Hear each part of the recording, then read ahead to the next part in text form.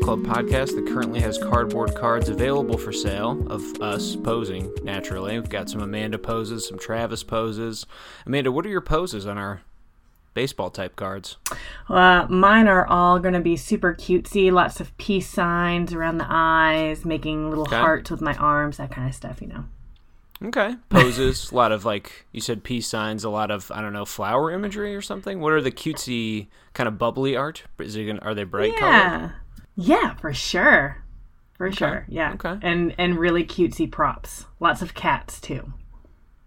I'll make mine more ornate then, and maybe just sort of brooding. I'll do a couple in shadows. Maybe mine will be black and white then. Ooh, I like it. Yeah, those should probably just be our podcasting personas now. We should make them to fit. We also do, I did write this in the intro, but we can also write poetry on demand for $80,000. That's the going rate per poem that we're currently charging. No takers so far, so we haven't written very much, but we're ready. Commissions are open. We are, as I mentioned, the Lightly Literary Podcast. The reason we're talking about cards and selling poetry is because this is a book club episode. These are our analytical deep dive episodes on a book we've chosen to read together. You can follow our social media feeds to keep up with our choices. We are at the Lightly Literary Podcast on Facebook and on Instagram, all one word, so follow those accounts. Rate us on iTunes or Spotify or wherever you found this podcast. Tell your friends and family, etc. We always appreciate that. Again, we're here for an analysis episode. We're going to be discussing the first half of I guess just pretty straight up historical, it's really not a biography, but a historical account, an analysis of Oscar Wilde. The name of the book is Wilde in America. That's Wilde with an E at the end of it, as that was his name, by David M. Friedman. This was an Amanda pick. If you don't know our book selection system for book clubs, each person gives the other a prompt, and then the other person picks a book to fit the prompt, so it's a bit of a back-and-forth system, I guess. I don't know if we've ever defined that before, but we will begin to now in these intros. I should have been doing that the whole time, so there you go. That's how we pick them. This is the first episode on Wilde in America. Amanda, why don't you set up why you chose it? I don't know, I might be misremembering now, but I believe my prompt for you is just to pick nonfiction because you had not done that yet. Yep, that is exactly what happened.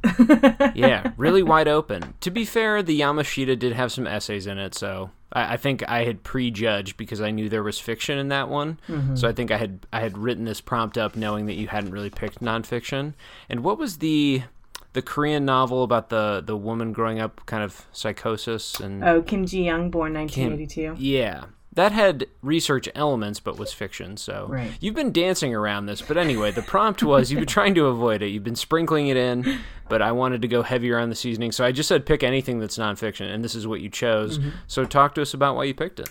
I chose this one, actually, because you had mentioned that you had grabbed this book before, and you had not read it, thinking that I would be interested in it, and then you explained to me that it was about the idea of celebrity, specifically with Oscar Wilde coming to the States. And I remember reading an account from Oscar Wilde. It was just a small blurb about his perspective of America when he came to visit and how snobby and like he just did not care for America compared to England. And so I was like really interested, and I thought this would be a great read for me. Yeah, the only quotes I'd seen from Wilde about his time in America were hypercritical. Yeah. So that was actually partially, I was looking for if someone had collected his correspondence from when he was in the States into some kind of coherent volume, maybe with some commentary or something. That's what, when I found this book, that's really what I was searching for. And maybe that book is out there and I just didn't search for very long or very hard. But at the time, I was just looking for something. I just wanted to see his collection of writings about his time in the States to see if what coherently it kind of said or what the critiques were. But this is what I stumbled upon instead, and you chose it. So this is one where I will say that I don't think I influenced your choice, but I at least floated the idea. Yeah. So this is what we ended up doing. Don't want the listeners to think I peer pressured you. I did already own it, so didn't have to go buy a new book, which I'm always up for, but that is convenient for me, so thanks for that. You're very welcome. Yeah. Always about convenience here. Okay. Well, with that set up, let's talk about this book. We are going to be analyzing the first half of the book today. We always split our book club episodes into 2 parts. So if you're listening to this one, check back in the feed in a week's time, and we'll have part 2 up analyzing the second half and the whole work. But for today, it's just chapters 1 through 4, including the prologue, I believe. Mm-hmm. Is it 4 or 3? 4. 4. Yep. It's about page 130 in mine, but yeah, we always try and divide the book just about in half. So, okay, excellent. We'll start our book club with surprises, pleasant and otherwise. This is what we always start book clubs with, talking about something in the work that has surprised us, and as the name says, it can be good or bad or neutral. Amanda, why don't you start us off? Sure. I said that I was surprised by how there's very little actual biography in here so far. It's very focused on the author's thesis, but that's not a bad thing. I enjoy the focus, and I enjoy getting something out of not only his life, but it is almost like a biography in some places, but really it's just an academic thesis that I'm reading.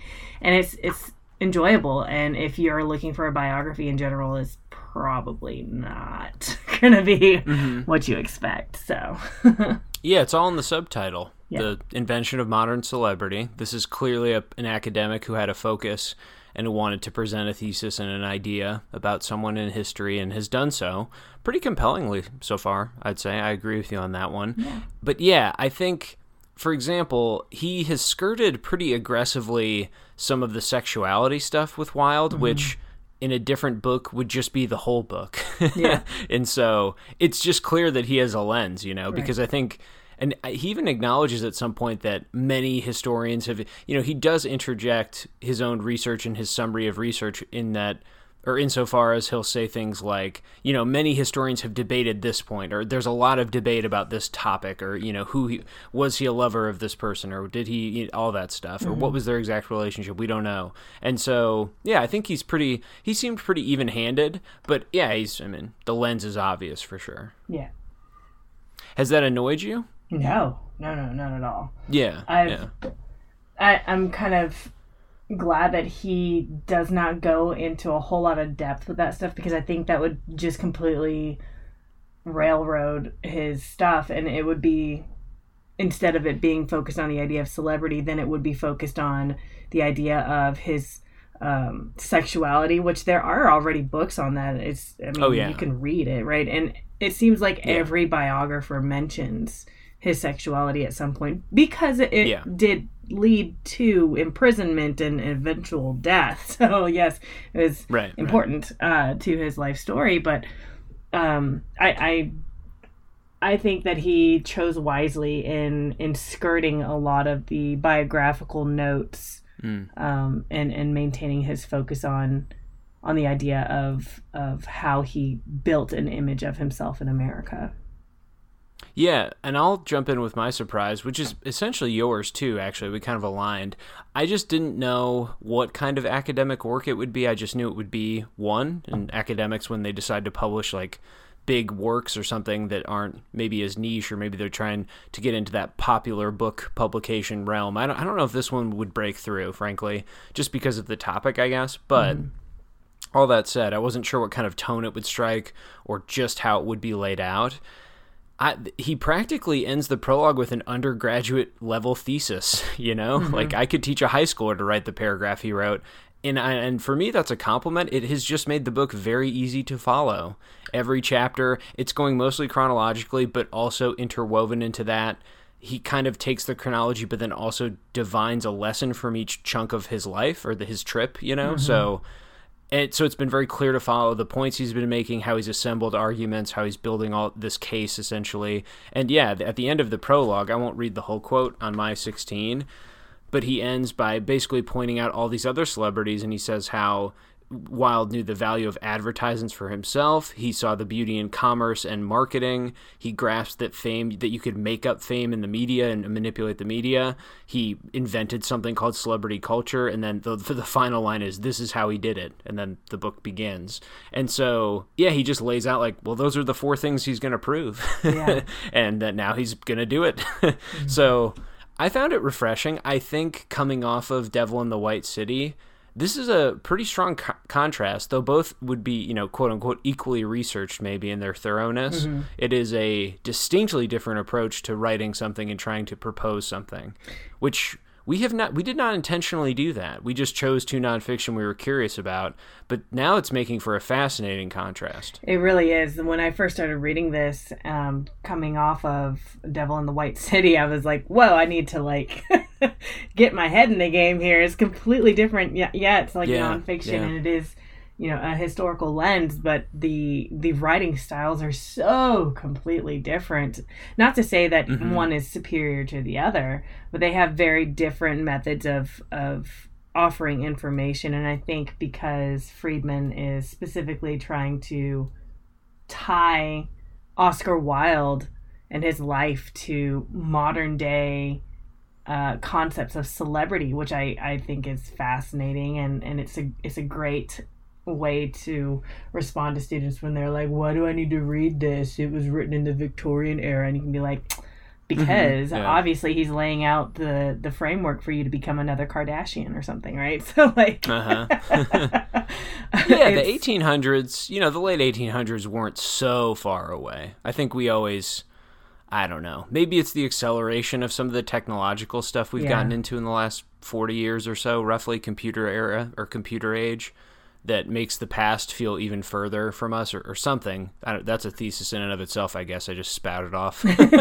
But maybe something like that. But it does seem that you have to be a little more explicit when you're connecting the past to the present, I think. Mm-hmm. And the book's done it quite well so far, you know, at least, again, in my view. So, I was just surprised by the clarity of it and the tone, the writing approach, and everything, the organization even of it. And so, you know, coming off Devil in the White City, you've got these crisscrossing narratives with, at times, and we admired this, or I admired this, there's not really a cohesion to it. It was just kind of darting back and forth, leaving you to find connections or sort of put together thematic connections. This is, just of quite a different work and approach. Yeah. And the tone actually for me, reading this, was my please continue. It's been kind of playful in spots. It's not overwhelmingly, I think it all comes across as the person is thoughtful and he has just enough fun, I would describe it as, that you kind of have fun along the ride. How do you phrase it then? What did you like about it? I liked that it was conversational. I liked that it was approachable, even though it's academic in nature.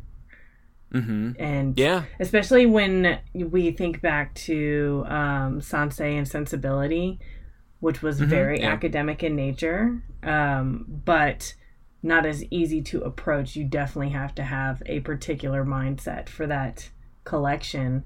This one is very much inviting and even like looking at word choice, right? It's not like he's choosing a whole lot of really big words that like juxtaposition or anything like that. The words that maybe a common reader would not necessarily remember from their high school learning and things like that. I think that he purposefully organizes everything, writes everything, and the style, the simplistic transitions and callbacks to previous thoughts and ideas are specifically meant to invite people to be able to read something that is an academic topic. Yeah. Far more than one time has he ended a point, but began a sentence with the phrase or expression, this example shows that, which is a sentence starter again that I would, like if we were in a high school English course, it would be like, here's your 5 sentence starters for when you want to explain your evidence, when you want to transition into an analysis. And I think it's all capably done. I think at times, like you said, it's conversational, which has made it kind of fun and playful. Were there any quotes to demonstrate that struck you? From page 93, there was an example that I chose when he explains his belief that Wilde sought Cerrone, who was the photographer, if you remember. Yeah. That he pictures. Yeah. A lot of pictures in this one in the middle. Yeah. Yay! There were. But when he is explaining that he thought that Wilde sought out Cerrone instead of the other way around, so he's actually kind of taking the time to actually explain the conclusion that he has drawn based on the actions and the readings that he's done versus just laying out a conclusion and then not explaining the reasoning. So I think that's really important to how he's approaching his writing here, which is to make it something that other people can be like, okay, I see what he's doing here. I see the point he's trying to make. And that was that a moment? There's definitely been one of these. It's funny that we're bringing up all these points for quotes I didn't pull. I don't have any of these at the ready.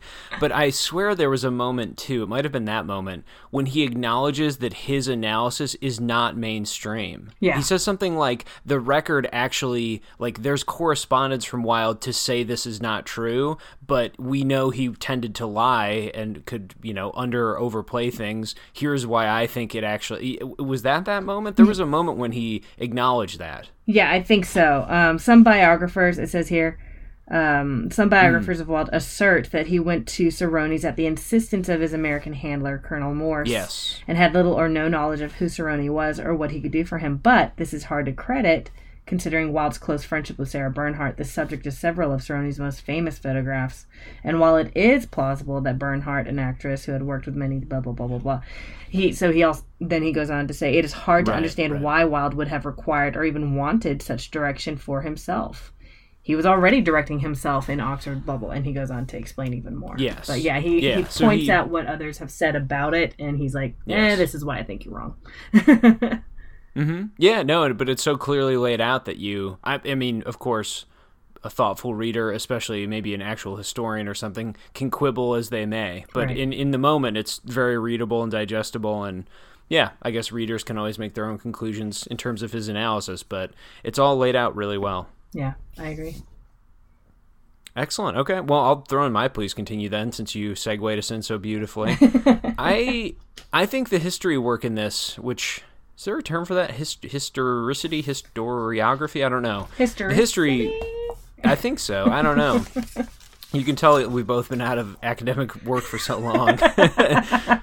That's really just the whole kind of our whole motto here. We grasp for it, but we're not in the weeds. So at any rate, whatever the history work, the word for that is, it's I think just been so enjoyable, especially. He has leaned on quotes a lot from many sources, many different types from newspapers, comedy papers, from essays, from letters, a lot of correspondence. I have just found the flow of it all to be very satisfying, and not every time, but nearly every quote that he pulls is meaningful or of intrigue. And so I think, I feel like maybe my analysis, I sound like I'm giving feedback to a high school writer or something. Like, I don't want to sound like I'm talking down, but it's just kind of like, hey, good job. These quotes are actually good. You actually chose the interesting ones, or, this is compelling and is adding richness. And like some of the rhyming poetry that's been making fun of Wilde from some of the the comedy publications has been fun. It just feels like real yeoman's work. Like, it's just kind of, you got to do the legwork, the brute force. And the newspaper quotes he's been pulling have been really slamming. I don't know. I think on page 43, he pulls a bunch of, what do they call them? Not axioms, the kind of clever phrases that Wilde would deploy all the time. Man, we taught this word on the Oscar Wilde episode that we did. Oh, okay. Fantastic. Well, whatever they were. Aphorisms? No. They're like axioms? Quips. It says it made him a veritable bon mot machine, but not a bon mot. That's some French expression. Yeah. I'm on the page right now, so we're doing our history work right here out loud on the podcast. Replacing a word. I mean, he analyzes it. He analyzes it really well here. I guess that's why I wanted to share the quote on page 43 here, which I will do. He says, art wasn't Wilde's only conversation subject, especially not at the parties he was so eager to attend. That's in Oxford. To ensure he kept getting those invitations, he perfected a verbal trick, replacing a word in a sentence with its unexpected opposite. This sleight of tongue enabled him to take subjects that others deemed serious and treat them irreverently, or, the vice versa of that. And so he lays a bunch of them out here, which I'm sure in the back came from, his own letters, and he noticed this tick in Wilde's, writing and rhetorical strategy. Things like, I can resist everything except temptation. If one tells the truth, one is sure sooner or later to be found out. That kind of thing. Mm-hmm. And so, yeah, I mean, Oscar Wilde is maybe the most praised literary figure for his wit of all time, maybe? I don't know. At least when I was educated, he was. I'm sure that obviously those goalposts have moved around depending on when you were educated or whatever. Whenever you study literature, I'm sure that changes. But right. He was definitely held up as one of the all-time pun people, clever people. Him and Shakespeare, I suppose, I remember studying and being pointed out. But yeah, I just, every time he's brought up things like that and has done the work to incorporate quotes for justifying a point or elaboration or context, I feel like it has worked really well. And maybe I shouldn't have said every time, but it feels so overwhelmingly the majority of the time. So that's my please continue. And I can't imagine he'll stop, but this just seems like his forte, and he's, a historian doing that work. Any thoughts on things you'd like to stop? I'm going to make you go negative first. Oh, yeah, sure. The negative for me is the descriptions and analysis of several of the Cerrone pictures. That's from like page 88 to 90. I felt like it was actually unnecessary, especially since he includes those same pictures in the book. Not to say that I didn't enjoy his view of the photos. Don't go back on it now, Amanda, coming off Devil in the White City. You could say the same for that book. I mean, he described all the places so well. We still wanted them. One described it really well, and there were no pictures, and then this one describes it, but there's also already pictures.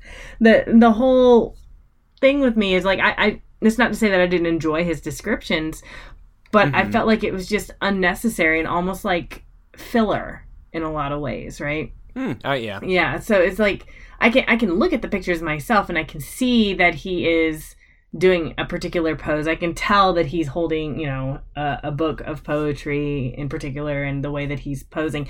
I understand all of that, but he's like going in depth with like his eyes are piercing and all this other detail that I felt like was unnecessary. To describe the pose and explain the pose, yes, of course, that makes sense with the idea of celebrity. But to give a blow-by-blow of each picture from his hair down to his toes is just, I think, unnecessary in a lot of ways. I read it as you're right, because it's a noticeable departure in elaboration, and sort of, it's almost like he allowed himself this moment because he wanted to vamp or something. And I just interpret it as, this must be for Oscar Wilde's studies, some kind of legendary moment in his life. This must have been, and I think he justifies it later by demonstrating how much his image was reproduced, how many of those things were sold and circulated. And this is, I think for his thesis, is an important moment to point out that this was just becoming a big trend, and he got on the trend early, sort of a relationship with that kind of media. At any rate, but so I just, the amount of time he took to describe certain ones, I can just imagine that sort of, well, in Oscar Wilde studies, this is such a famous, you got to know each pose, or like to know the numbers of them, it almost feels like you have to, you got to know which pose was which number and what that signified, or anyway. Right. Yeah, it was a bit off script for him, though. Yeah. No, completely. Okay. I can't imagine. I wonder what would get so much description in the back half. Who knows? I don't think, is there another photo shoot coming up? I doubt it. Not within the photos that I have in my book. Yeah, right? Perhaps kind of tapped out. I don't know, cartoony stuff, perhaps. I don't know. Right. And he has included some of the caricatures that he mentioned. I think mostly the American papers were making those, but maybe some of the English ones too. Yeah. Yeah, that's a fair enough make it stop. Okay. How about yours? Mine is a classic for me, and if you being the listener, have listened to any Penguin episodes, can dive back into our archives for the Penguin Classics ones we did, you'll know this one well. Too many names for me. Started to become too much from the pages really around page 100 is when it started to affect me, I think. The name dropping became digressive in a way that interrupted the flow, and I admire the breadth of the history. Devil in the White City, I think, got away with this because it did it more concisely, and I think because that was so narrative focused and had such a engine chugging along in a narrative way, I don't think it bothered me. It seemed more like he was just patting himself on the back, or he didn't really dwell on the connections, I guess is my point. Right. This feels like he does want to make more explicit and more strong connections for historical purposes, for bringing up different things about, literary movements or history movements or just relationships. But I think it was, I don't know, I think it was the Henry James meeting or building up to that moment where there were perhaps just one too many people floating around in those pages for me. Just for it to feel interesting or coherent. I think I don't remember any of the points putting me off in terms of that I disagreed with them or thought they were irrelevant and nothing like that. It was just kind of, you're maybe doing too much. Let's just get to the Henry James thing because it seems interesting. Yeah. So. Yeah, I don't know if it felt bogged down. For how readable it's been, and I completely agree with all of your assessments of the tone. I've also really liked the tone, but that was the only time it really started to flag, and it was probably the only moment I put it down when I intended to read a bit more, where I was just kind of like, I'm going to take a break from this. Like, this isn't gripping me now, or it's bogging me down. Yeah, yeah. There's a lot of connections that he tries to make. He mentions like Sam Ward at one point, who was Uncle Sam. And I did enjoy his quip about lobbyists and how evil they are. And their corruption. I thought that was hilarious. But there's so many names to kind of muddle through. But like with Walt Whitman, that was obviously an important idea that he was expressing. Henry James, yes. But then talking about Henry James's hostess and her husband and their friends gossiping and stuff. I understand why he was mentioning the gossip part, but I think it was unnecessary to make the connections with like Henry James's particular friends. So yeah, there were a couple extra sentences about the person he traveled with to see Whitman, and I thought that was strange. Yeah, I don't know if I'd come out of this. I'd have to stare at it a lot longer to come out with maybe a clean edit recommendation or something. It's not like I want to edit the book. I always try and avoid that bad habit I have of editing it after publication, like I have any right or something. But yeah, I don't know what I would say to change it. But it did start to drag me down a little bit, and I think took some momentum and oomph out of it. And so Wilde is he is the fascinating fairy figure at the heart of it all, and fluttering about and bringing his aesthetics movement to everything. Like, I just think the longer he's off the page, the worse it is. Even if I'm going to walk away ultimately from this book, I think less impressed with Oscar Wilde than I ever would have dreamed myself to be. I also have never studied him in any depth. I read The Picture of Dorian Gray and a couple of things he wrote, and that was it. I really knew nothing about him before this. So so my opinion of him is lowered. My opinion of his writing, I think, will stay where it has been. So that remains a bit unchanged. But at any rate, that's all just to say, yeah, I think maybe the tangents or the names of it all was becoming too much for me. But far be it from killing the attention or the interest it was generating or anything like that. I've found it to be a great read so far. So yeah, a pretty small quibble ultimately. Yeah, I agree. Get back to Henry James talking shit. That's all I'm saying. Get to that faster. I wonder in the second half who else is going to be talking. I imagine it seems like a great number, because I doubt he's going to publish anything meaningful on his trip. So I'm sure a great many people will make fun of him for having accomplished nothing. So yeah, it's gosh. I guess we'll get into the quotes now. So we do end this is the meat of it we're getting into now. But we do like to do in nonfiction episodes just what we call cocktail party quotes. We are each going to give 3 quotes to talk about just things that we thought were the most compelling or interesting subjects, things that are really well written, any manner of reasons really. And I'll say before I jump in with the quotes, because I don't think I pulled one. Actually, I did. I'll segue this into a quote. I'm going to talk about the Emily Lazarus quote on 68 to start. This is, to be fair, a quote from another person, so this is not something the author generated, but this does fit in with my praise that I enjoy the quotes he pulls from history. This is from the poet Emily Lazarus, who wrote the New Colossus, really famous, Emma. I kept saying Emily. Emma Lazarus, really famous poem about the Statue of Liberty. Anyway, this is her quote about Wilde. But I do not agree with those who say that he is beneath contempt intellectually. He is written together with a lot of trash and verbiage, some charming and some manly verse. Ave Imperatrix, I don't know that one, but is a fine poem, and could only have been written by a man of genuine imagination and talent. But for the very reason that he is not a fool, and knows what he is about. I think he is more to be despised and shunned by all sensible people for making such a consummate ass of himself. The barefaced courting and vulgar notoriety in a man with well-founded pretensions to good birth, good breeding, and an intelligence conspicuously above the average is, I really do think, something beneath contempt.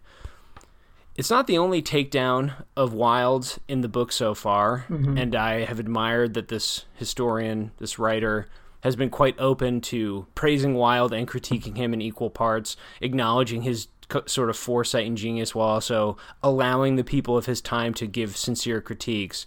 I just, in my life, never thought I would read such a scathing thing about a person that in our kind of literary education is held up as just sort of an ultimate genius.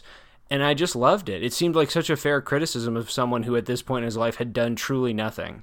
Except for go to a great college and do well. Things to be admired, to be sure. Wouldn't detract from that accomplishment in any way. But it just seemed like, I mean, we're inundated with celebrity culture now, so maybe my senses or my criticism are going to be heightened because of that, because it's so easy to lash out at people who seemingly have no talent but are somehow like doing great. That just has become a bothersome facet of our lives now for some reason. It's just, there's just so much of that, it seems, and fairly or unfairly, that criticism. But yeah, that quote was so particularly vicious and well written. And so she's very dismissive of it, but then is quite brutal too, and really gets, I think, of all the quotes, got at the heart of why, if all of this is true about him, let's say that all of the things he covered, all the history, the perspective in this book is accurate, and this is who Wilde was and what he wanted, could there be a better takedown of why it's such a waste of a person's energies? Like, why this is beneath contempt to take all of this advantage and all of your intellect and then waste it on just nothingness or something. So right, just I thought fame. It was yeah. I just thought it was the maybe most concise takedown of all the ones in the book so far. Yeah, I enjoyed that too, because she's someone who is also well known, was well known during her time specifically as a poet, and somebody who Oscar Wilde aspired to be, somebody who with literary renown because of literary achievement, not because of social connections and stuff like that. So he was using obviously his social connections to be able to further his own literary prowess. But I really enjoyed it because I was thinking of in modern day when people talk smack about like Paris Hilton and the Kardashians and other the Jenners, which are also, I guess, the Kardashians. I don't know. Well, I think a lot of it stems from reality TV. Yeah. Because talk about a can of worms I don't wish to unpack without thinking it through more or something. But given the nature of this book, you kind of have to connect it to that now, because there's hardly any other modern equivalent that's so obvious as that, because for most reality TV show, the starting premise is there's no talent, skill, or professional thing to get you started in it. It's just, I don't know. I'm thinking of things like I don't know much about the Housewives series, but is there some kind of bar for getting on that show? I don't know. The same with the other really common one I could think of would be Bachelor, Bachelorette. And I don't think, other than being single, and I think those people tend to be like a little older, right? It's not like they're plucking 22-year-olds for that show. They're looking for people who've like tried to fall in love and haven't really had it work yet. Is that kind of the premise? That's been my perception. I've never seen that show, so I have no idea. From the outside, that's my perception. It's kind of like, and they all end up being conventionally beautiful too. That's another like qualification. But since there's no, I don't know, profound well of talent going on, or there doesn't seem to be some really hyper rigorous. I'm sure there's a million applicants, but there's not some like hyper rigorous process to it all. I guess. Yeah, it just leads to such easy criticisms or something, and it just seems like Wilde was way ahead of the curve on perceiving that. Yeah, and also with Lazarus in particular, her critique, because she was somebody who was successful because of, it was a merit-based thing instead of just like fame gave her that. She was even more critical, I think, and felt she felt like she was right in pointing out Wilde's hunger for fame in a negative light, because she did accomplish what he at that point had failed to accomplish. And so she was pointing out that, like, she and others who deserve more praise, not to say that she was like praise hungry or anything like that, but that they, as a literary group, like Henry James's point, right? Like, what is he famous for? Yeah. I find that fascinating compared to today when you look at some of the celebrity feuds, specifically the feuds that, like, people like Paris Hilton and the Kardashians, who are known simply because of their reality shows and stuff like that, versus celebrities who are like actors or singers and stuff like that. I find it fascinating because they get called out on not doing things. Like, what have you done except for, like, build on a name that your dad gave you, kind of like what Wilde did, right? And I keep making those connections, and I find it fascinating. Yeah. I had to give that quote, if only because, again, because I feel like I meandered there at the beginning for a while too, but here's the concise thing. If you're educated in any advanced way through a literary program, like we were, but even in high school, maybe you encountered Wilde for some readings. He's just always presented as a genius, full stop. Yeah. You know, that he was one of the most clever people to have ever written the words, and that, you know, it can't be disputed. It would be like critiquing Shakespeare as a simpleton fool, or it would be such a pointless endeavor. No one would ever, it seemed to me anyway, propose the opposite. So seeing all of this was just, like, stunning to me. But again, I knew almost nothing about Wilde's actual life before reading this book. Yeah. So I had only encountered his art, you know, never his person. So yeah, I don't know, reading a quote like that, just the viciousness of it. And to me, again, from my point of view, my vantage point in this, following this narrative, it seems totally fair. He wrote some maybe mediocre to okay poetry, and then was like, I'm doing this. I'm famous. Let's do lectures now. Like, about what? You didn't do anything. And so I am just nodding along. I mean, but God, what a mental twist it puts you in, knowing that he had it in him, and he did prove it and publish things that were genius. Yeah. At least, yeah, in my mind they were. I've enjoyed his writings as I've encountered them. But yeah, then to see him do this before actually producing anything is kind of maddening. Yeah. Where you're like, well, maybe they'll admire him in the end, but most of them will be dead before he publishes all that stuff. They'll never have known that he actually had the goods or whatever. Right. So, yeah, just an odd quote, and has put myself in a mental... it's kind of put an awakening in my mind, and just seeing him attacked is so strange. Yeah, but yeah. Just my perspective on it, for sure. How about a quote for you? Sure. I did mine in chronological order, so this one is from page 19. In the Victorian world Wilde was born in, fame accrued from one's deeds, notoriety from one's persona. The former was bestowed by others as a response to real-world accomplishments. The latter was usually accomplished by oneself using an identity or pose created in one's imagination. He had intuited something new about the ways one might seek the intoxicating immortality of renown. He suspected notoriety could give birth to fame or replace it with a flashy new category, incorporating the best and worst of notoriety and fame. This is the status we now call celebrity.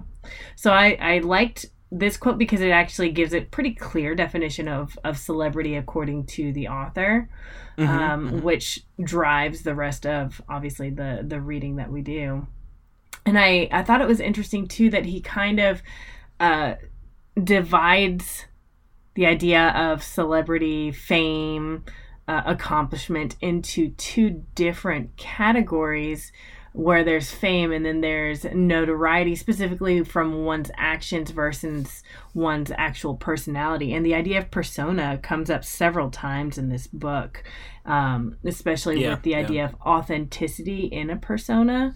So I thought that was really interesting, and I think that could be a really interesting conversation to have with somebody as well. For sure, yeah. What do you make of his attempted celebrity so far, then? And I guess I should have asked you this, since I just laid out my background.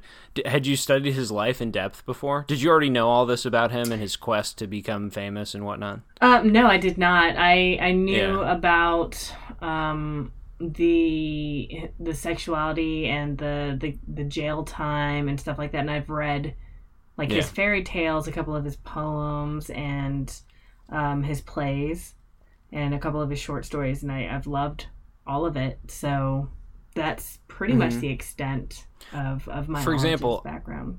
I would have bet any amount of money, having read a couple of those letters he wrote about America, again, offhand, so I don't even remember where I read those. Maybe it's one of the books we teach or something. It's a passage or something. It might be something like that. Anyway, I've seen that before in print, at any rate. I would have bet $1 million, more money than I'll ever accrue, my forever debt, that he would have published a bunch of stuff before coming to America, because that's why he would have come. Like, I would have bet anything on that, because why else would you do a tour when you haven't done anything yet? Yeah. So the entire premise of this, I don't know, I guess it just kind of stunned me that this was his pursuit, and this was the order of operations in his life in the end. Yeah. That he hadn't even written any of the things I've read and so admired yet, and yet he went on this vast, adventure for fame. It's just so, anyway, wouldn't have known that at all. It fits, though, when you read and you figure out more about his personality. You get so much of his personality anyway from reading his books and his writing. True. But it makes sense because he's so bold and kind of in your face about things. It's like, of course he would, and very arrogant in some ways. So it very much fits, I think, his personality to just be like, well, I'm going to go do this and get famous while I'm doing it, even though I'm, not doing anything else but being a dinner party guest. And I didn't pull this quote, but I'm going to describe it now because I think it was a crucial moment for me in the story as it's been, or the narrative.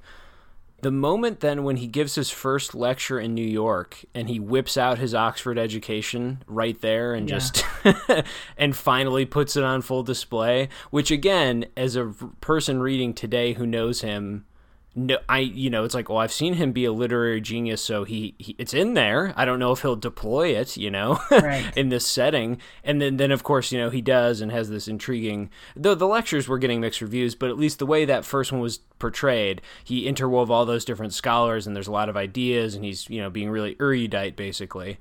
That is such a crucial moment too, then, because then at least it lets the reader know, okay, he does have something, and that education, none of that was for nothing, and none of that was faked or something. He has a legitimate genius in there, and so that I think is a crucial moment as well, then, because it helps undercut some of the. Otherwise, maybe this book, despite I think the author admiring Wilde, I think it could come off as a bit harsh on him because of how brutal all the press was to him at the time, and so many of his contemporaries were seeming to be. Yeah. So I think that moment was kind of essential too. Yeah, I really enjoyed that as well, and it also undercuts, even back in England, he was getting some of the other famous people were already kind of saying some not so nice things about him and calling him a hack and stuff like that, and so it was. We knew that he was intelligent already for winning that scholarship. Friedman makes sure to mention that at the very beginning as well. That got him out of Ireland in the first place and into Oxford. So we knew it, but it was nice to see it as well and to see the surprise in the audience. I really enjoyed that. For sure. Maybe we're going super off script this episode, which is fine. An episode of digressions for us as well. But did you feel at times reading some of the newspaper clippings and all that stuff? Now, granted, I guess we do have pretty hard-hitting satire. If you read some Onion pieces at the right or wrong moment, some of it can be really pretty cutting, but I don't know. My point being, do you feel like people these days I can't believe I'm about to wade into this, but get offended more easily? Because he was getting viciously ripped. I can't imagine a person critiquing another person with some of the strength and vitriol that these. Now, granted, again, in maybe political discourse or with some of those figures, you do get some of that online and Twitter trolls saying all really hateful things. But in terms of public figures speaking on other public figures, in a way, it just seems all pretty elevated to me, the harshness of it all. And I don't think that's a point to say we've all gone soft or we need to be more vicious, but the criticism levied against him was pretty brutal at times, and I I feel like I see feuds these days, quote unquote, even among celebrities or people in pop culture, artists, for just so much less than this. Like, I can't, this would be like a firestorm of an attack if somebody came out and started speaking about others with this type of vitriol. Well, it's seen by so many more people too, right? Like, I mean, it's plastered everywhere. And the person, it's almost impossible for the person not to see public comments about them, whereas back then, I guess, because of the the lack of internet, if he wanted to see everything, he would have to just like go around and like buy all the magazines and buy all the newspapers and stuff. And not to say that he possibly didn't, because he did send quite a few of the positive clippings back to his family. Friedman he was cautious, but also Friedman points out that Wilde takes it all in stride, because Wilde's motto was like, hey, at least they're talking about me. That's the other component too. This is again just tangential observation, but without PR companies running people, the way it would all be done now would be so much more buttoned up and kinder, and it would all be PR managed. Right. And so I guess seeing it all, now here's the other thing I hadn't thought of that you just kind of illuminated that I realized too. I'm conflating in this book the public and private. Like, a lot of that stuff is from correspondence that was private. I'm pretty sure the Emma Lazarus quote would have been like in a letter to, and of course in private people are still as vicious. Whatever, human nature, we can have that discussion. But I'm not claiming that, of course. But I just the public facing aspects of this, it's just hard to come up with the celebrity equivalent. Even the fights you see in reality TV shows or something, the ones like, the cue the dramatic clip and Brad yells at her about, like, it all just seems so tame compared to the things that he's enduring or whatever, the criticisms they're being leveraged against him. So that's all just observational, but and a lot of it too is like the way that he looks. They keep mentioning like his big teeth, which I don't see big teeth in these pictures, but his big teeth and his long jaw and his long hair, and it's a lot of it is very physical, and also there's several like jokes about his sexuality and everything. Those are things like nowadays would garner a lot of backlash on the person who would say it. For several reasons. So there's also a totally different climate of like almost protection for people that people think are being bullied. That's completely true. And social progress, probably. I mean, almost definitely. I'm on board. That's fine. And I think some of the critiques of his approach, and I think of any celebrity approach in this way, the baseline critique, I guess, is what I want to say, is I agree with it. I don't. Why hold someone up when their work doesn't? The work is what matters always, at least in my brain. I don't know. So I'm aggressive about that. Like I wouldn't have been praising him either. Probably I would have read his poetry book at least, given it a shot. Right. But I also wouldn't have been head over heels. I'm not going to be.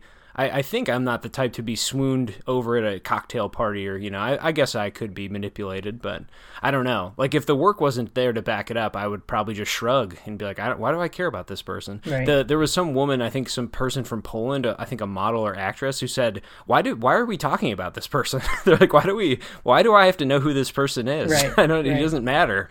So at any rate, okay. I'm going to get us back on track. I've led us astray for too long. Quick quote from me that I actually did pull that we can talk about, which was, I thought, just very relatable. I'll keep it real brief here. On page 56, when he's aboard the ship to come to the United States, it reads, this is his adventures. Cart had instructed Wilde to write his lecture while on the ship, but Wilde failed to get it done. The lure of the Grand Saloon bar, it seems, was too much to resist. But while Wilde was playing, the Cart office in New York was working and had been for weeks, even before Wilde walked onto the Arizona. Colonel W.F. Morse, I guess? The Cart operator who had sent the cable offering him a lecture tour mailed a solicitation letter to booking agents between Washington and Boston. He embellished the truth in his pitch, etc., etc.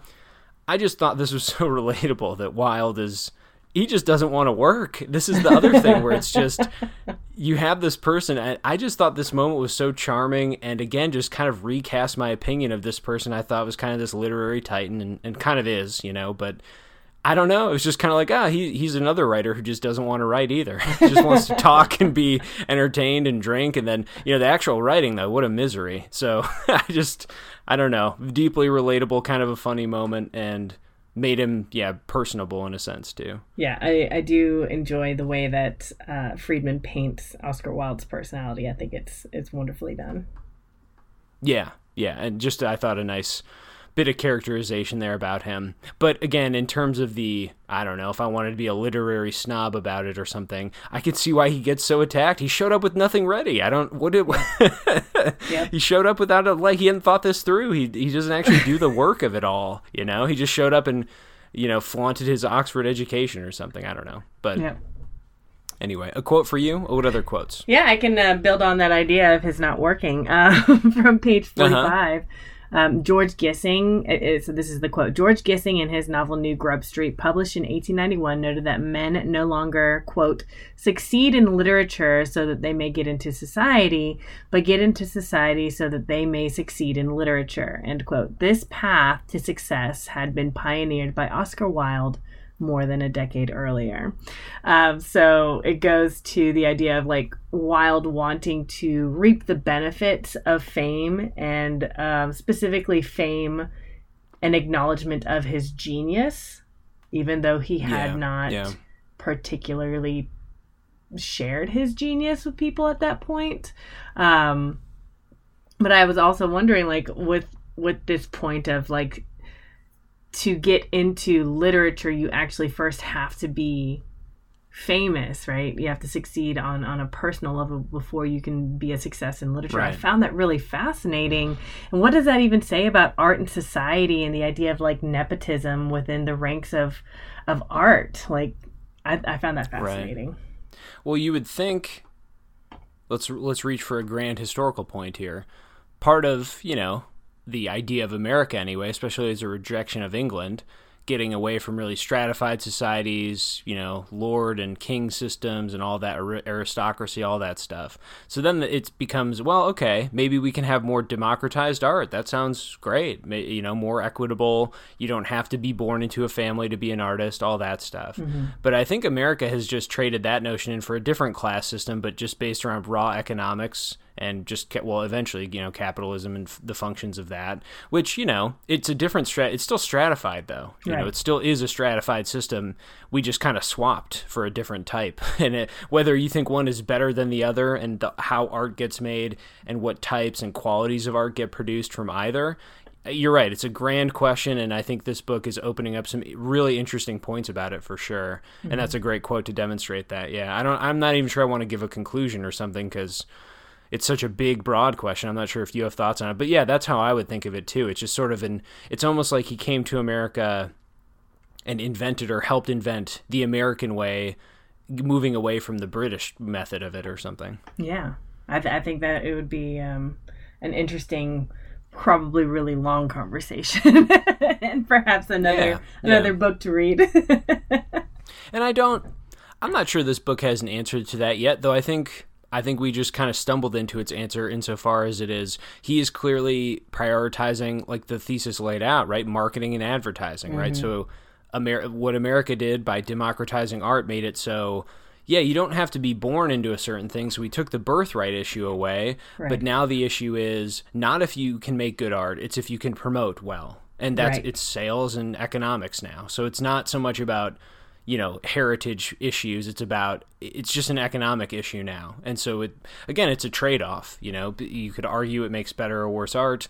That I think is a massive question for sure. And, maybe unanswerable in this format or, beyond this book's breadth. So yeah, that's interesting too, because our friend Eric, he has written a novel and several short stories and stuff like that. And so he was telling me about the process of trying to get published. And the way that you go about doing that is you have to write query letters where you promote yourself and your writing. You're trying to market your writing rather than just hello, person that publishes things, or assistant, here's my book, please let me know what you think. It's like you have to first sell them on even wanting to read the book before they read it. Yeah, valuable their time and parsing all the pitches they get, I'm sure that's the value too. And one could easily just argue too, in his case, or even a hypothetical person, trying to publish that kind of thing. I mean, what's a workaround to that? Well, go to grad school and try and meet people. Yep. I don't like that, which is a huge money sink. That's where the aristocracy comes back in, but it's just economics now. It's not instead of being born into some weird social grouping and having a manor house or something. It's, can you afford to go to grad school and not take on massive debts? And like, if you went to Columbia's creative writing program or something, you're likely to meet a friend, make a connection. Ooh, this publisher, ooh, this, the program will help get you those connections. But it's just it's still a barrier, Yeah. Maybe the internet's the great answer, but I don't know. Not the fondest person of the internet, so. But it is, that might be one of the eventual answers, is you can always promote yourself. But again, then it does come down to the promotion anyway. Right, talk exactly. about, the internet, ultimate democratization, Wilde would have been going nuts. But gosh, given Wilde's proclivities in this book, he would have done anything online to get it. He would have been in pornographic films almost unquestionably or something. Oh, yeah. And that's not even me making a slight or some kind of joke about his sexuality and the nature of that, about which I know nothing. But where would he have stopped? He would have gone sex tape, right? Like, mm-hmm. He was clearly willing to do anything of that social time period, anything on the edge. He went all the way. He did the most extreme things. So I guess today what that would be, right? Does it get further than that? Yeah. Boxing people now. Did you see all this in the news recently? There's like famous people now do boxing matches. What? Yeah, it was over the weekend. There was some YouTuber celebrity guys who are becoming boxers now. And anyway. And they made, rakes in tons of money. But, so yeah, he would have been boxing and making sex tapes, I suppose. I don't know. He would have been on Survivor or whatever. The Bachelor. The Bachelor Oscar Wilde actually needs to retroactively happen. And when we invent time machines, that's the one thing we'll do. We can kill Hitler later. We got to do Oscar Wilde Bachelor first. We've got priorities here. Okay. Any other quotes? You have another quote you want to throw out there? I think one more. Yeah, I've got one more. It goes back to actually my first quote, which was the idea of the persona. And this is from page 114. For Walt Whitman, this role-playing wasn't phony.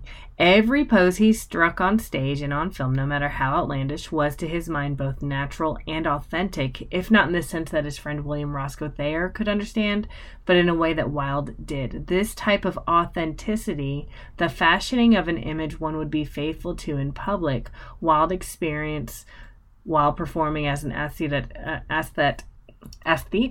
at Oxford and in London. Mm-hmm. So I thought that was really interesting, is like your public persona is your authentic self, but it's different from your at-home persona, which I find interesting because you and I have had a conversation actually about like public-facing persona versus private persona, but we had not talked about the authenticity of either one. Are they actually just pieces of yourself? Are you putting on an act at all? Like, he specifically says that to a pose, and when you think of a pose, it's something that's not natural. Right. It's temporary, right. know, so by definition.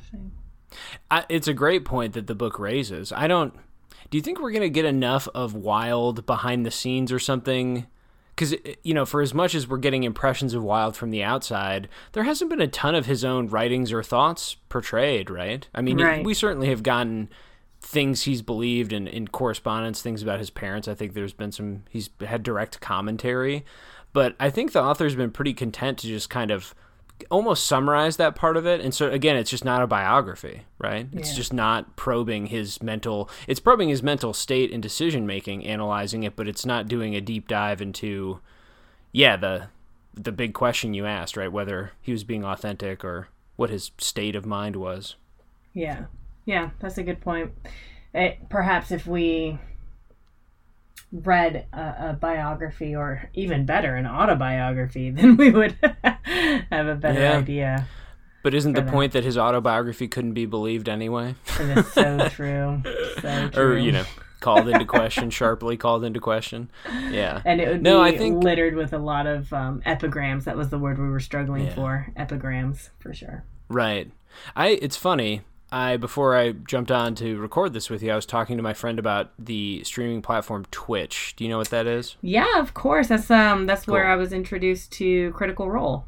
There you go. Yeah, and it's a lot of games, I guess both board or what are they? I guess that's like a role-playing game, but there are a lot of video games too. But Twitch is a platform where you can stream to the world and kind of it's kind of the do anything platform. It's associated with gaming for sure, but you can also just go there and make an entertainment stream of anything, really. I think it's fair game there. So the point being, I was just talking to a friend of mine about, like, literally before we got on this pod, about some people on Twitch, famous people, and I think we settled in our conversation, or at least my perspective I settled on, was I don't think any person is mentally skilled or equipped enough to don a 100% fake persona so much. Like, the Twitch streamers stream a lot. They get the 4 to 8 hours a day is a typical, I think, shift, for that kind of work, sometimes longer. And even if you want to claim, let's say somebody on Twitch made a big mistake once, they used some inappropriate language, or they slipped up, or, something unfavorable happened to them. They could always claim it's all an act. They could, because it's streamed. And that's what makes the internet so maddening, is anything can be ironic now and anything can be pretend, because it's, I'm just broadcasting, I'm entertaining you, right? I'm an entertainer. But there's something about the commitment to that. I just don't buy it. I don't think you can put a persona out for that breadth and for that many hours and sustain it in a way when it wasn't a part of you the whole time. It must come from some part of you. You can quibble with the percentages or whatever. My interpretation would be it's more of a percent than the person would want to admit or something. But because I just don't think even professional Hollywood actors, they get time off and they get a weekend, and like they go to the set and then they get to leave. And so Twitch is just that, but doing it with so many more people, can go out and stream. I don't know. It all seems too comfortable an escape from maybe controversies or, public outcries against you or something. It just seems like, of course, it would be the ultimate comfortable escape. I'm a persona. It's fine. None of that mattered. I just don't buy it. I think you can't even to invent a persona, to drum one up and imagine it, you could go any direction. So the direction you chose says something about you. That's true. Again, how much it says, quibble away forever, for infinity. I don't know, I'm not in your brain, but you did choose a path in your persona, which means that it was a part of you all along. Yeah, and so for Wilde, it's, what are we seeing in this book? He's really sociable and outgoing. He's witty. He's pretty smart and, a clever guy. He seems pretty comfortable being uncomfortable. That's another thing, is he doesn't ever seem to take anything too hard. He just kind of floats between scenario to scenario, doesn't get hung up on things, it seems, too dramatically. That all seems like, why wouldn't that be who he was anyway? He just amped it up and then attempted to make it into his job, essentially. Yeah. What's your reading of that so far? Do you find his persona to be a compelling actual human, or is he some sort of just is he put on a mask and never to be removed or something? I think that he is amplifying the things that he thinks people like about him, the witticisms, the cavalier attitude, the over the top nature of things. But I still think that is a part of who he is, because he could not have developed those skills so well without having first had that seed within him, I guess. Yeah, and of course with him we have the benefit of his written works, which line up with all of those characteristics. And so it's even, again, if you wanted to be extremely nitpicky about this thought experiment or something, you could say, well, I mean, you can write how I could write in a vicious voice and pretend to be anything, right? Writing is almost always pretend. Yeah. And so he could have been pretending then too. But at some point, the very construction of the work and the nature of its construction shows a certain type of mind or capability of mind. And if those things align with even what we would call a persona, that just seems like who he was then at that point. Right. Again, and I just don't believe... Even in celebrity, and I don't know, in America, we have such a study here of it. You can make such a study of this, but I just don't believe that a person could be so fraudulent for so long and not. I mean, I guess that's how these celebrity breakdowns happen or something, maybe. But yeah, it just seems impossible against human nature to to just be faking it so aggressively and thoroughly all of the time. I just don't believe that. It's just, I don't know. It just doesn't seem like human nature or something. So. Bigger questions, though. I'll do my final quote again. It'll be a brief one, though, because we've enjoyed our discussion on other topics today. But does that mean we've chosen good cocktail party quotes? I think so. I think so. By definition. Final quote, though, that I have to throw out there. It kind of fits in with the Lazarus one from before. This is pretty recent on 128. This is the discussion of when he started doing some college tours in his kind of, what are they calling it? Lecture tour? Is it a lecture? Yeah. Speech tour? Lecture tour. Lectures, yeah. Anyway, apparently there were some students, this is a quote, at Harvard, where Longfellow had taught for decades, who thought that that revered institution of learning had been sullied by Longfellow's decision to receive the self-proclaimed professor of aesthetics, even if he had graduated with honors from a university as prestigious as their own.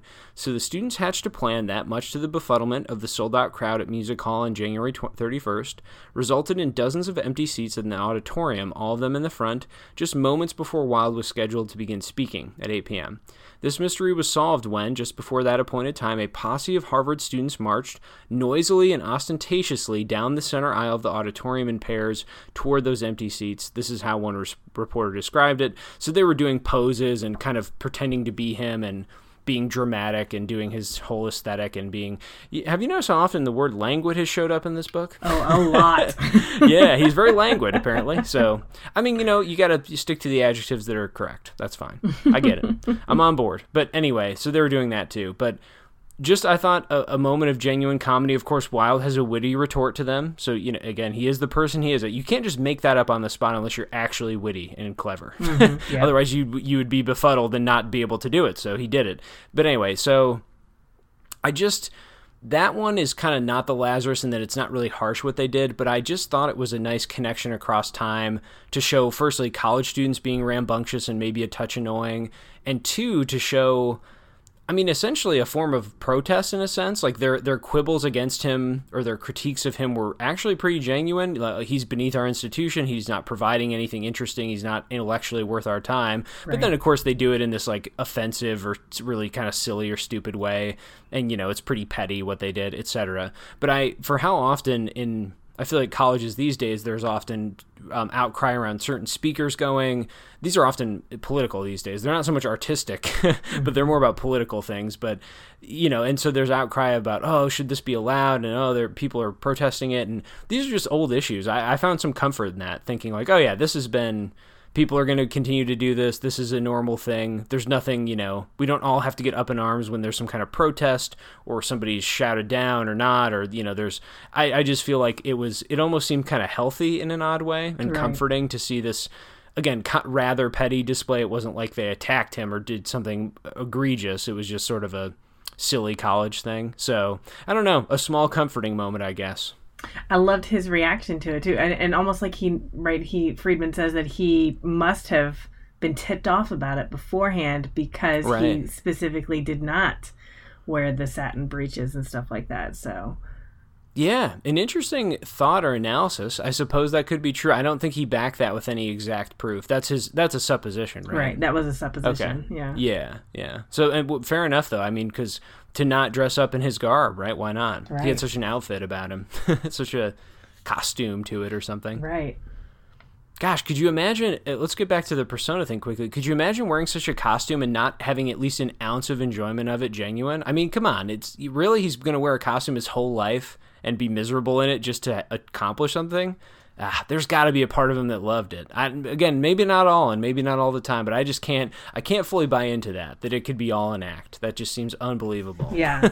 Yeah. And it's got to be like, I mean, it's hot, right? I mean, he's under lights. He's speaking in public. Miserable. It's all satin and velvet, right? God, that's so miserably hot. Yep. Yeah. And, maybe in his defense or in the defense of celebrity, maybe people in public, maybe everyone should don a bit of a persona and think better, put out the best version of themselves or something, and keep it authentic maybe more than he did. But yeah, I think, that's where I come down on it. And the clothes take it over the top. Or like you said, I'd be hot and miserable out of my mind wearing that outfit. It'd be crazy. Get me out of there. Give me some shorts. Yeah. Any final quotes you want to talk through for the cocktail party quotes? Nope, I'm good. Well, we hope... It's been a digressive episode, which I've really enjoyed. I do hope we've been witty and thoughtful enough for Oscar Wilde. I can say that as the episode wraps up, as we come to our conclusion. Hopefully we've been insightful enough and have made enough clever jokes to please him and, of course, to please you, our listeners. We'll wrap up this episode, but we do have the second half of the book, Wilde in America, by David M. Friedman, coming up in a week. So we always post our book clubs on Fridays. So every Friday, check the feed for a new episode. Next week, we'll be doing the back half of this work and kind of discussing the whole thing to cap it off. We do have other books coming up for the Lightly Literary Podcast. We always pick 3 books in advance. Those 3 books in order are Tracks by Louis Erdrich, Churchill and Orwell, The Fight for Freedom by Thomas E. Ricks, and Born a Crime by Trevor Noah. Those are the next 3 books we've got coming up. Are those the right ones? Those are right. Yeah, they are. Okay, cool. I had to look down at my bookshelf here. I keep them next to me. So I had to double check. For some reason, the Trevor Noah one didn't sound right. You know what it is, too? We are really ripping off quite a nonfiction streak in a way. We are. That's why I gave it such pause. Tracks is a novel, though, so we've done 2, and then we're doing novel, and then 2 more. So what a ratio. Didn't see that for us. Yeah, we're usually more inclined towards the fiction, but yeah. Right. They've been great reads so far. Haven't been let down a bit, so I think we're just going to keep that going. All right, any final words on the read so far, Amanda? Nope, I'm good. I did do a quick search, and Impressions of America by Oscar Wilde. It is available on Project Gutenberg, so. Oh, great. Okay, and they've collected. What is it? Essays? Letters? They are, so it's a prose. They call it his prose, but yeah, it's just a couple of essays, I guess, in there. Okay. Yeah. And they're separate though. So there's what we would call essays. I don't know if that was a popular form back then. Yeah, it's just like It's got a couple of poems at the beginning, and then it's got his main chunk one that's called Impressions of America. Which is just like a long essay about how much he, I guess, did not care for America. Yeah. Final thought here before I really flip the train car all the way off the rails or whatever in that metaphor, but I do think that is maybe the one thing missing from this work then is his own voice, because I know his writing voice and it's so strong and it really has not been included. So it's almost, he hasn't had a chance to, in a literary genius way, defend himself or something, his reputation.